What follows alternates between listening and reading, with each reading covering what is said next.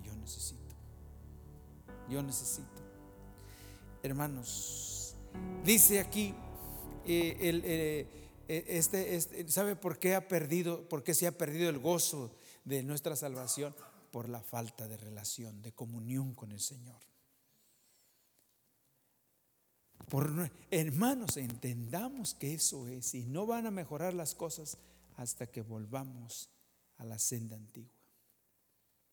No van a mejorar las cosas hasta que nos arrepintamos y le pidamos perdón al Señor y volvamos a estar en comunión con Él.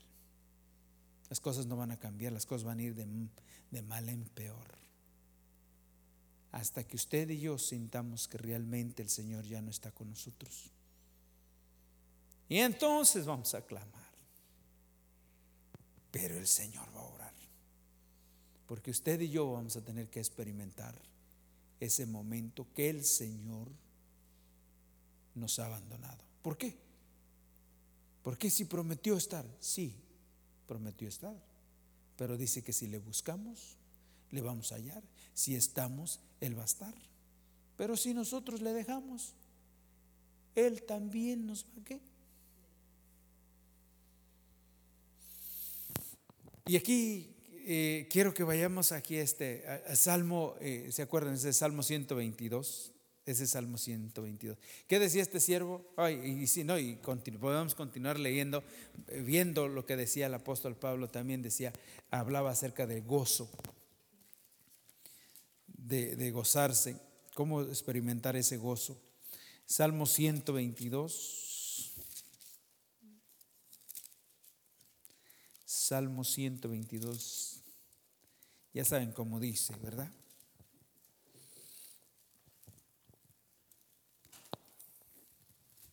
Dice este Salmo 122, versículo 1, dice: yo me alegré con los que me decían, a la casa de Jehová iremos. ¿Cómo ven? Yo me alegré con los que cuando es tiempo, el día de la reunión, de veras, en serio, se me estaba pasando, pero nos vemos a la noche.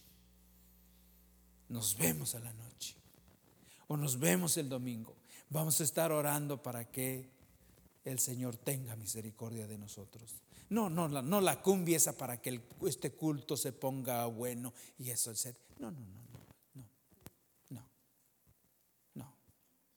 No, vamos a orar y vamos a ayunar.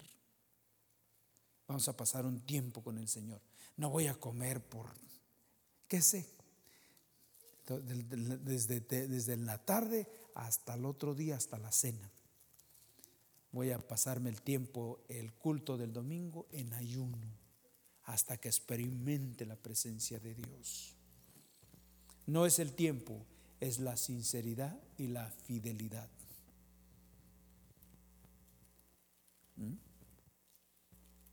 Hubo vidas que ayunaron, como Daniel, bastantes días. Hubo vidas que ayunaron un poquito. David, 3 días. Y cómo el Señor se reveló a su vida. Y aquí dice: yo me alegré con los que me decían, a la casa de Jehová iremos. Y luego dice: nuestros pies estuvieron dentro de tus puertas, oh Jerusalén. Una de las cosas que vemos, por ejemplo, Israel, cuando se habla de la nación, cuando se habla de esa nación, Jerusalén era la capital, era el lugar donde estaba construido el templo.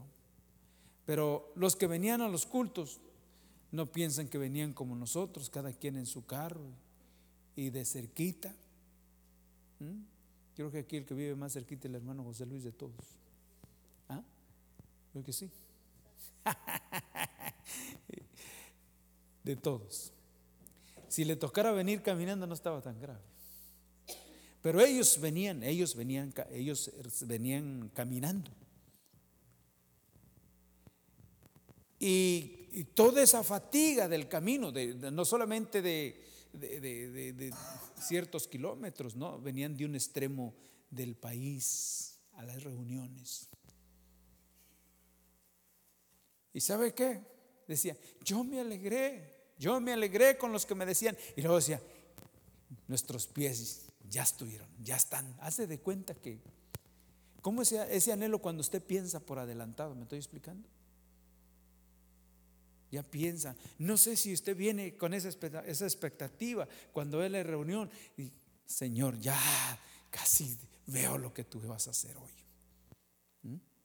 ¿Cómo vamos a estar ahí delante de tu presencia? ¿Qué es lo que va a suceder en mi corazón, Señor? Ya estoy anticipando.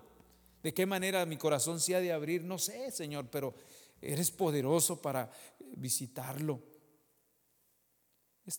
No, hermano, no es eso. Y así no se va a manifestar el Señor en nuestras vidas. Así no lo va a hacer. Porque tenemos que venir con un corazón abierto, dispuesto y a la expectativa, deseando que Él se manifieste y que Él hable a nuestras vidas. Hoy, Señor, no sé de qué manera lo vais a hacer, pero quisiera que hablaras a mi vida. Quisiera experimentar lo que es esa palabra viviente, que pueda yo salir con una palabra que está latiente en mi corazón. ¿Sí? Esto decía yo me alegré. ¿Y a dónde llegó el salmista, no? ¿A dónde fue en esa relación con el Señor? Que ya vemos el Salmo 37, lo que pasaba con Él en su relación, en su comunión con Él. A nosotros ya por eso nuestro corazón está tan duro, tan endurecido, que ya no hay un fluir, no hay ni siquiera una sonrisa en nuestro corazón. ¿Me estoy explicando? Porque nos hace falta una relación fuerte con el Señor. Salmo 37, ustedes lo quieren ver ahí. Verso 3. Podríamos leerlo más, pero vamos a ir al verso 3, que dice: confía en Jehová y haz el bien, y habitarás en la tierra, y te apacentarás de la verdad. Deleítate a sí mismo en Jehová, y Él te concederá las peticiones de tu corazón. Fíjense que nos habla aquí de que para que el Señor conteste a las peticiones de nuestro corazón. Fíjese que lo que dice que tiene que suceder primero, antes de que conteste. ¿Qué es lo que va a suceder? ¿Qué es lo primero que tiene que suceder? Nosotros le pedimos al Señor y pensamos que vamos a recibir porque le pedimos. Pero no es así. Usted y yo podemos pedirle todo lo que queramos y no lo vamos a recibir porque no lo pedimos según su voluntad. Fíjense que dice aquí que todo aquel que se deleita en Jehová, ese sí puede pedir todo lo que quiera y Él se lo va a conceder. Hermano, sí, pedir todo lo que quiera, sí. Así lo dice, y Él te concederá las peticiones de tu corazón. ¿Pero a quién? Al que se deleita a sí mismo en Jehová. Y le voy a decir que si usted y yo nos deleitamos en el Señor, no vamos a estar preocupados por pedirle una casa, por pedirle un mejor trabajo, por pedirle un carro, por pedirle dinero, no, usted le va a pedir otra cosa. Y entonces dice que Él le concederá las peticiones de su corazón. ¿Sí me estoy explicando? A ver, ¿cuántos le pedimos? Señor, revélate a mi vida. Señor, forma mi corazón. Establece tu reino. Señor, purifícame. Escudriñame, oh Dios. Ve si hay maldad en mí. Señor, arráncala. Señor, esa terquedad que tengo, porque a veces es necedad. Ese poder satánico que siempre está ahí. Señor, que tú me lo quites, que yo pueda ser libre en el nombre de Jesús. y desplaticando con Él y diciéndole las cosas, y diciéndole las cosas, y diciéndole las cosas. Señor, Señor, aquí estoy. Entonces ese sí va a recibir respuesta de lo que pide, porque sabe que no va a pedir cosas materiales. Deleítate a sí mismo en Jehová y Él te concederá las peticiones de tu corazón.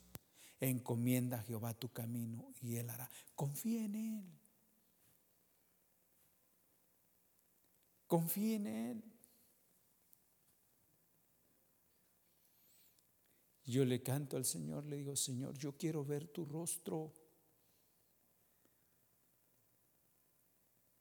Cuando estoy ahí, le digo: Señor, yo quiero ver tu rostro. Quiero verlo, Señor. Quiero que cambies mi corazón, que lo cambies de verdad, Señor. Necesito, me urge cambiar, Señor. Me urge cambiar, porque a veces tienen unas actitudes que no convienen. Que no convienen. A veces como cristianos no tenemos una actitud adecuada, de tal manera que el Señor sea glorificado, que el Señor se glorifique en nosotros. No lo digo por usted, lo digo por mí, porque no sé cómo conducirme, y especialmente cuando dice que tienes que saber cómo conducirte en la casa de Dios. Y no estamos hablando de un edificio, estamos hablando de estar entre los hermanos. Le voy a decir cómo, miren, aquí en el libro de Romanos, para que podamos ver esto. El libro de los Romanos, capítulo 16. Necesitamos muchísimo. Capítulo 16. Versículo 17. Ya todos lo tienen. Dice así: mas os ruego, hermanos, que os fijéis en los que causan ¿qué? Divisiones y tropiezos, en contra de ¿qué? De la doctrina que vosotros habéis aprendido, y que ¿qué? Y que os apartéis ¿de quién? De ellos. Dice: porque tales personas no sirven a nuestro Señor Jesucristo, sino a sus propios ¿qué? Vientres, y con suaves palabras y lisonjas engañan los corazones ¿de quién? De aquellos que son más inocentes. A mí me preocupa muchísimo. A mí me preocupa muchísimo cuando una persona viene por primera vez y está en medio de nosotros. Me preocupa muchísimo, se los digo de veras delante del Señor.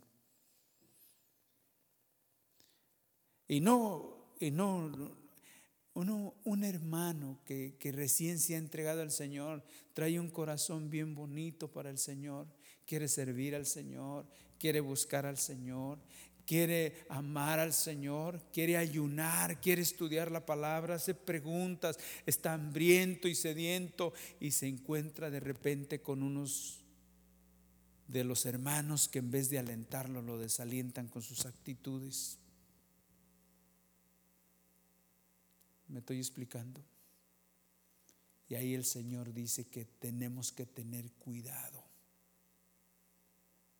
Tenemos que tener cuidado, pero muchísimo cuidado. Veamos, es muy importante, y usted no va a ver ese cuidado, no lo va a poder reconocer al menos que usted esté metido con el Señor. No lo podrá ver de la manera que Dios quiere que lo veamos si no estamos metidos con el Señor, no estamos dependiendo ahí del Señor. causan divisiones y tropiezos, hacen tropezar las vidas y de repente dicen, ay, ese se lleva medio pesado.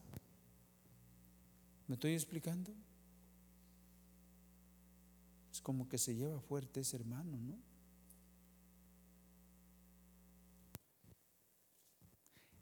O es hermano o no es hermano, pero si se lleva fuerte, quién sabe que sea, a lo mejor primo,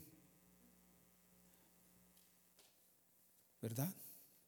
Pero un hermano, un hijo del Señor, va a tener que tener sumamente cuidado, sumamente cuidado. La conducta del cristiano, estar metido con el Señor es muy importante. Depender, deleítate a sí mismo en Jehová y Él te concederá. Tú sabes lo que necesitas que el Señor cambie en su corazón, ¿sí o no? No estoy hablando de personas perfectas, yo estoy hablando de eso, porque mientras estemos aquí se nos van a ver errores y los demás no los van a ver, pero el problema es, la situación es que nosotros no estamos realmente buscando errores. A lo mejor nos equivocamos, pero no nos damos cuenta. No tenemos una práctica, una vida de pecado práctica, no estamos buscando eso. Y es muy importante. Veamos, por ejemplo, aquí en este mismo, aquí el mismo capítulo 16, aquí, no es porque continuemos viendo cómo tenemos que tener cuidado cuando hablamos de esto. Capítulo 16, ¿lo tienen ahí? A ver, esto de aquí es precioso.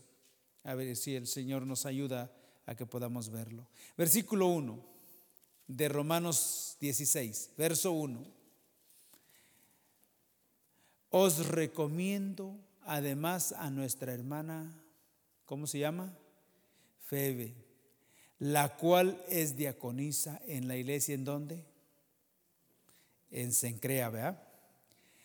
Dice que la recibáis en el Señor como es digno de los santos, y que la ayudéis en cualquier cosa en que necesite de vosotros, porque ella ha ayudado a muchos y a mí mismo.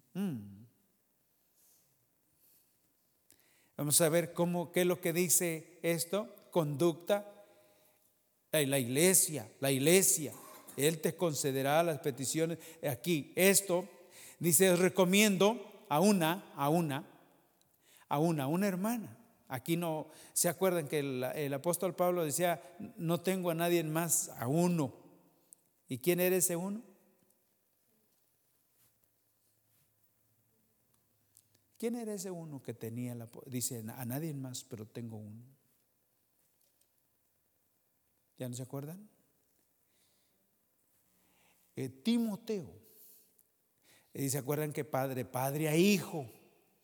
A ninguno otro tengo del mismo sentir, del mismo ánimo, del mismo sentir. Timoteo. Ahora aquí él recomienda a una hermana. Su nombre es Febe. El significado de su nombre significa ardiente, o como ven, o rayante, que se llama. Ese es el significado de su nombre. Y luego dice que es diaconisa, ¿verdad? Y les dice cómo deben de recibirla. Que la recibáis en el Señor como es digno de los santos, como es digno. ¿Saben? ¿Cómo recibe usted a los hermanos cuando los invita? ¿Cómo los trata en su compañerismo como hermanos? Como una persona que es digna en el Señor, como una persona que tiene la deidad de Dios, como una persona donde habita la naturaleza divina, hijo de Dios, digno del Señor, que la invita a su casa y ofrece, comparte, pero la trata de una manera como es digno del Señor. ¿Me estoy explicando? no bromea, ni se chancea, ni le dice bromas pesadas, porque sabe que esa hija y ese hijo es hijo del Señor. ¿Está la deidad en esa vida, sí o no?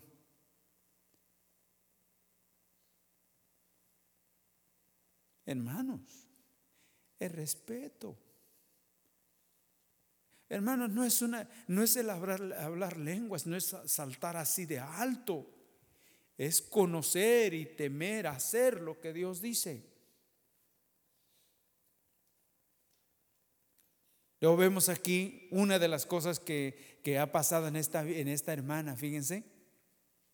Dice que la reciban, hermana Febe, que la reciban, dice, en el Señor como es digna de los santos, y que la ayuden.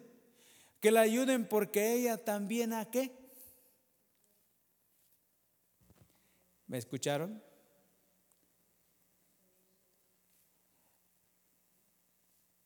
Porque ¿sabe qué? A veces uno quiere cosechar sin sembrar. ¿Y qué dice la palabra del Señor? Que primero se siembra para luego después ¿qué? ¿Usted ha cosechado en algún lugar donde nunca sembró?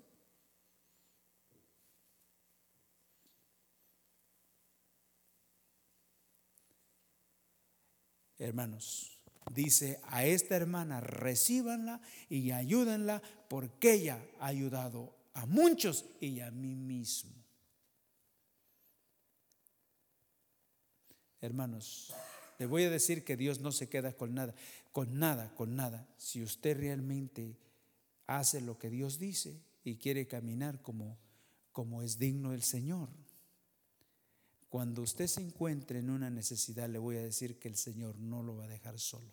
Le puedo garantizar, no porque yo lo digo, sino porque Dios es fiel a su palabra. Si usted ha sido una persona que realmente ha sembrado, sabe que Dios no se queda con nada. Él es fiel a su palabra. ¿Estoy explicando? Pero si somos una persona que realmente nunca hemos sembrado y que se nos viene una necesidad y queremos que se nos ayude, hermanos, el Señor es poderoso para cerrar los corazones. Él cierra los corazones de las personas y no hay la bendición. ¿Me estoy explicando? Pero Él es el que abre corazones. Recuerdo que una vez estábamos con un hermano y me estaba dando algo. Le dije, hermano, no me dé, pero si yo quiero. Y me dijo mucho. ¿Y si yo quiero darle? Bueno, y si ya no digo nada. Ok. Porque el Señor es el que pone. Me estoy explicando, hermanos. Pero cómo tenemos que realmente responder a aquello que el Señor nos ha enseñado. Hermanos, tenemos la naturaleza del Señor para contar con esa naturaleza, para vivir esta vida que el Señor exige que vivamos. Sin Él nada somos, sin Él nada podemos hacer, pero con Él somos más que vencedores. Todo lo puedo en Cristo que me fortalece. Todo lo puedo en Cristo que me fortalece. Sin Él nada somos y sin Él nada podemos hacer, pero con su naturaleza, hermanos, el Señor puede llevarnos adelante. Él puede hacer las cosas de tal manera que podemos vivir una vida totalmente diferente. Vamos a ver aquí, quiero que veamos aquí en el libro de Oseas. Quiero que veamos algo aquí. Libro de Oseas.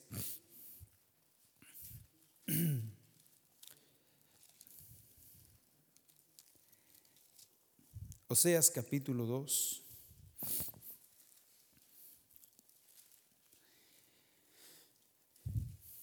Aquí nos habla del compromiso de la iglesia con el Señor y el Señor con su iglesia. Versículo 19 dice: y te desposaré conmigo para siempre. Esto es para siempre, ¿verdad? Para siempre. Dice: y te desposaré conmigo para siempre. Te desposaré conmigo en justicia, juicio, benignidad y misericordia. Uno, si usted entiende aquí, cuando menos son 4 cosas: justicia, juicio, benignidad, misericordia y quinto, fidelidad. Fidelidad, 5 cosas. Pero cuando menos podríamos ver una, lo que significa, lo que quiere decir justicia. Te he desposado conmigo en justicia. ¿Saben qué encierra esa palabra? Justicia. ¿Qué es lo que encierra esa palabra? Solamente esa palabra, justicia. Yo te he desposado conmigo en justicia, en justicia. ¿Saben cuando se hace justicia?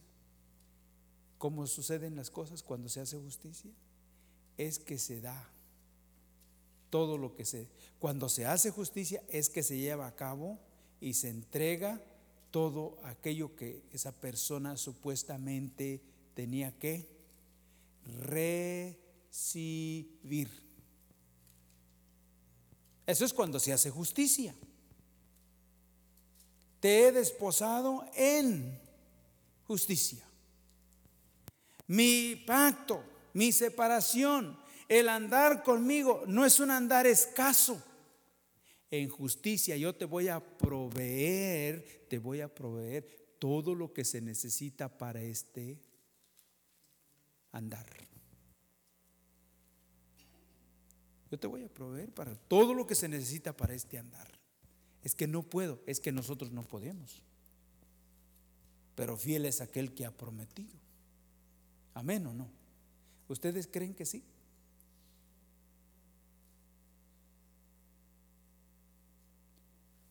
Solamente esa palabra, justicia, juicio. ¿Y qué más? Benignidad, misericordia. Pero esa palabra, justicia, se te proveerá a ti todo lo que se necesite para este andar. Es como en los tiempos cuando la reina Esther, ¿se acuerdan? Ya no se acuerdan de ese pasaje cuando dice que la reina Esther, para que se presentase delante del rey, a ella le daban todo, ¿se acuerdan? Todo.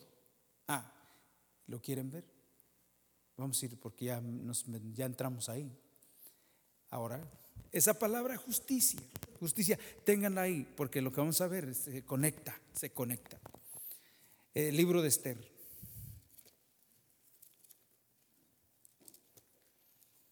El libro de Esther.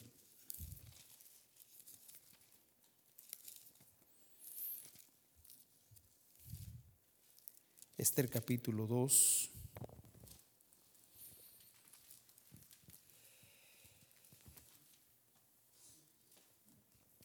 Aquí el versículo 12, que dice, ¿se acuerdan que Esther es tipo de qué?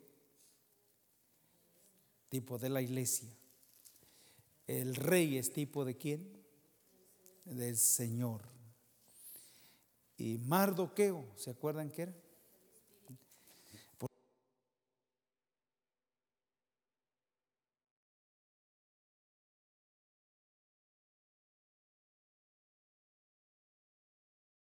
Apocalipsis, que a la esposa se le ha concedido. Es una concesión que se vista, porque se lo dieron. Que se vista de lino fino. Se le ha concedido porque se lo dieron. Que se vista de lino fino. Hermanos, puestos los ojos en Jesús. Puestos los ojos en Jesús, que el Señor nos ayude, que el Señor nos ayude. ¿Cómo tenemos que depender del Señor para aún caminar y tener una mejor ética con los demás, con los hermanos? Qué importante saber cómo conducirnos en medio de los demás. ¿Sí o no? Se ha perdido mucho respeto, ¿no? Somos los hijos del Señor, somos el pueblo del Señor. Necesitamos vernos como lo que somos. ¿Sabe? Al Señor no se le trata de esa manera. Mucho temor y mucho temblor, mucha reverencia. ¿A quién tenemos enfrente? No sé a veces qué pensamos, pero ¿a quién tenemos enfrente? Tenemos al mismo Señor ahí.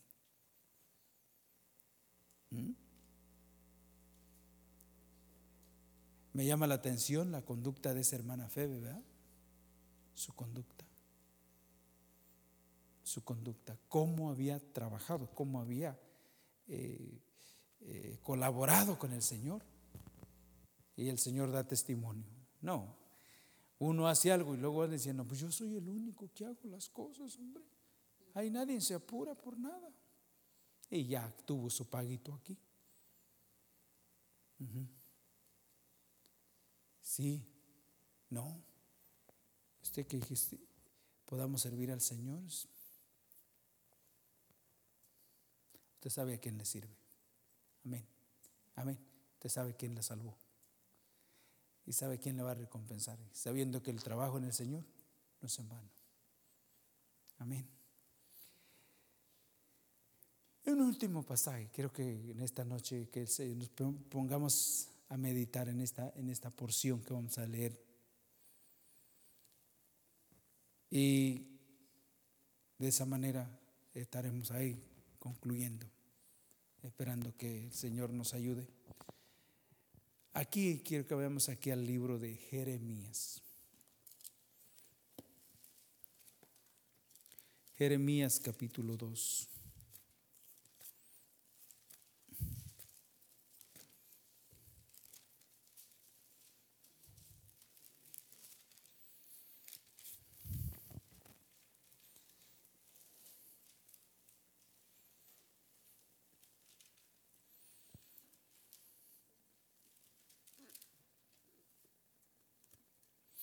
Veíamos en el libro de Esther que ella se preparaba, era una preparación por ¿cuántos meses? Por 12 todos los días, ¿verdad que sí? Todos los días, por 12 meses, con diferentes, dice, con diferentes afeites que eran para las mujeres. Y para así presentarse una vez al año, porque no era ni todos los días, pero tenía que estar bien presentable. Bien, yo creo que ya se había tallado todo el rostro, que no hubiera ningún defecto, ¿verdad? ¿Verdad? No sé, literalmente, pero espiritualmente. Veamos aquí esta parte, versículo 32 de Jeremías 2, versículo 32.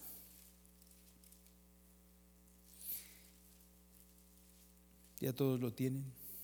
Dice: si olvida la virgen de su atavío o la desposada de sus galas, pero mi pueblo se ha olvidado de mí por innumerables. ¿Cuántos? Muchos días, mucho tiempo. ¿Ustedes creen que una joven que esté comprometida para casarse y quiere casarse bien, ustedes creen que se le va a olvidar comprar el vestido?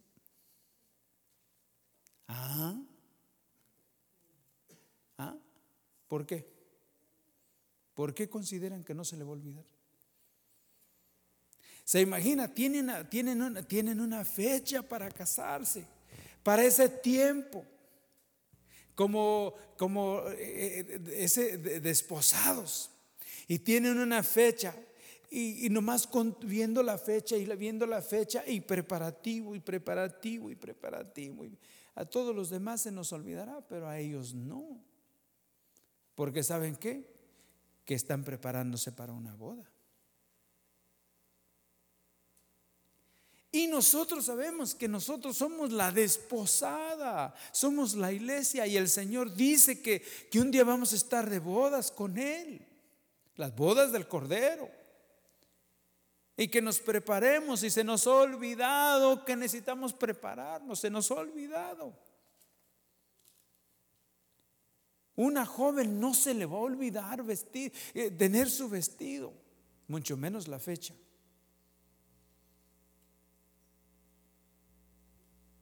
No.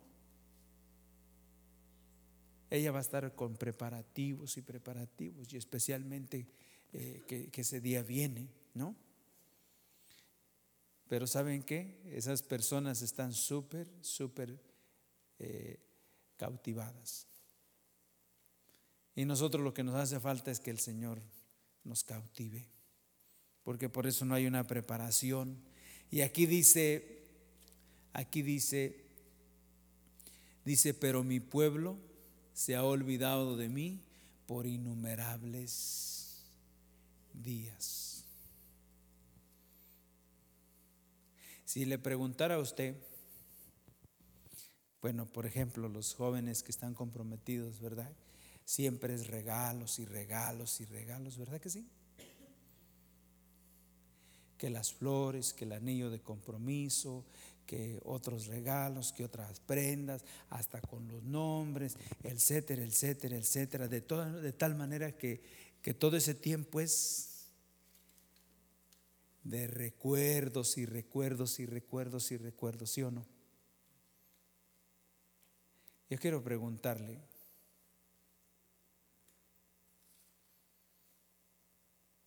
¿qué tanto tiempo tiene que tuvo el último recuerdo con el Señor?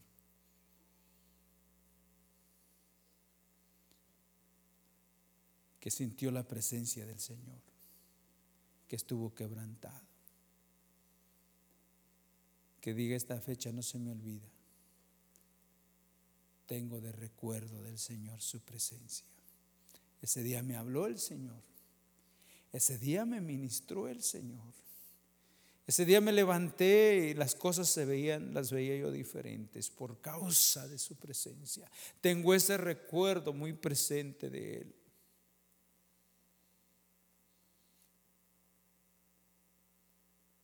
Y podría cantarle: Señor, llévame a tus atrios, pero llévame. Recuerdo.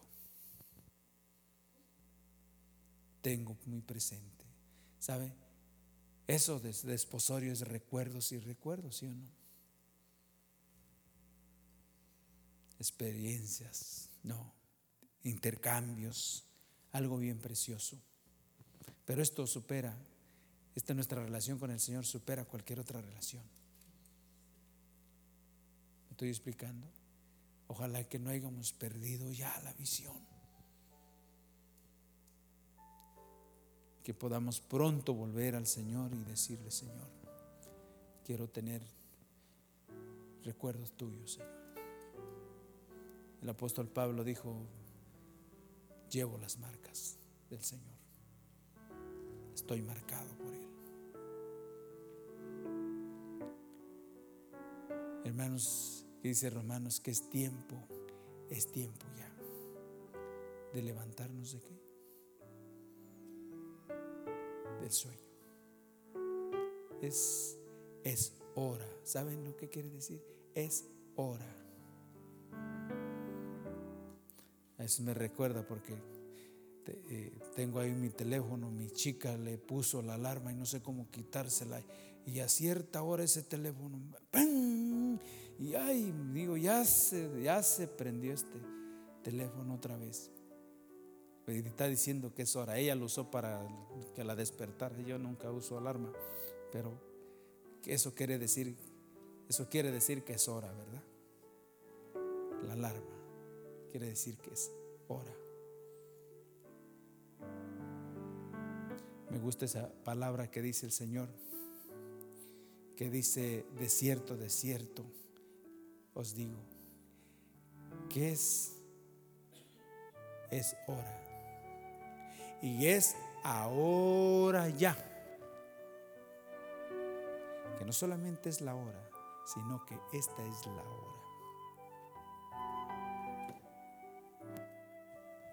de que dice que los muertos oirán la voz del Señor y pasarán de muerte a vida.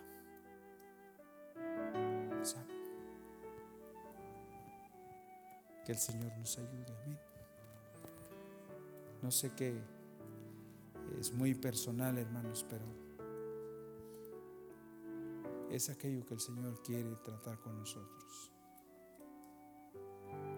Digo, uno fiel a las reuniones, pero el Señor dice, pero mi pueblo se ha olvidado de mí por innumerables días. Que el Señor nos ayude, que el Señor nos ayude. Vamos a estar de pie y así estamos terminando.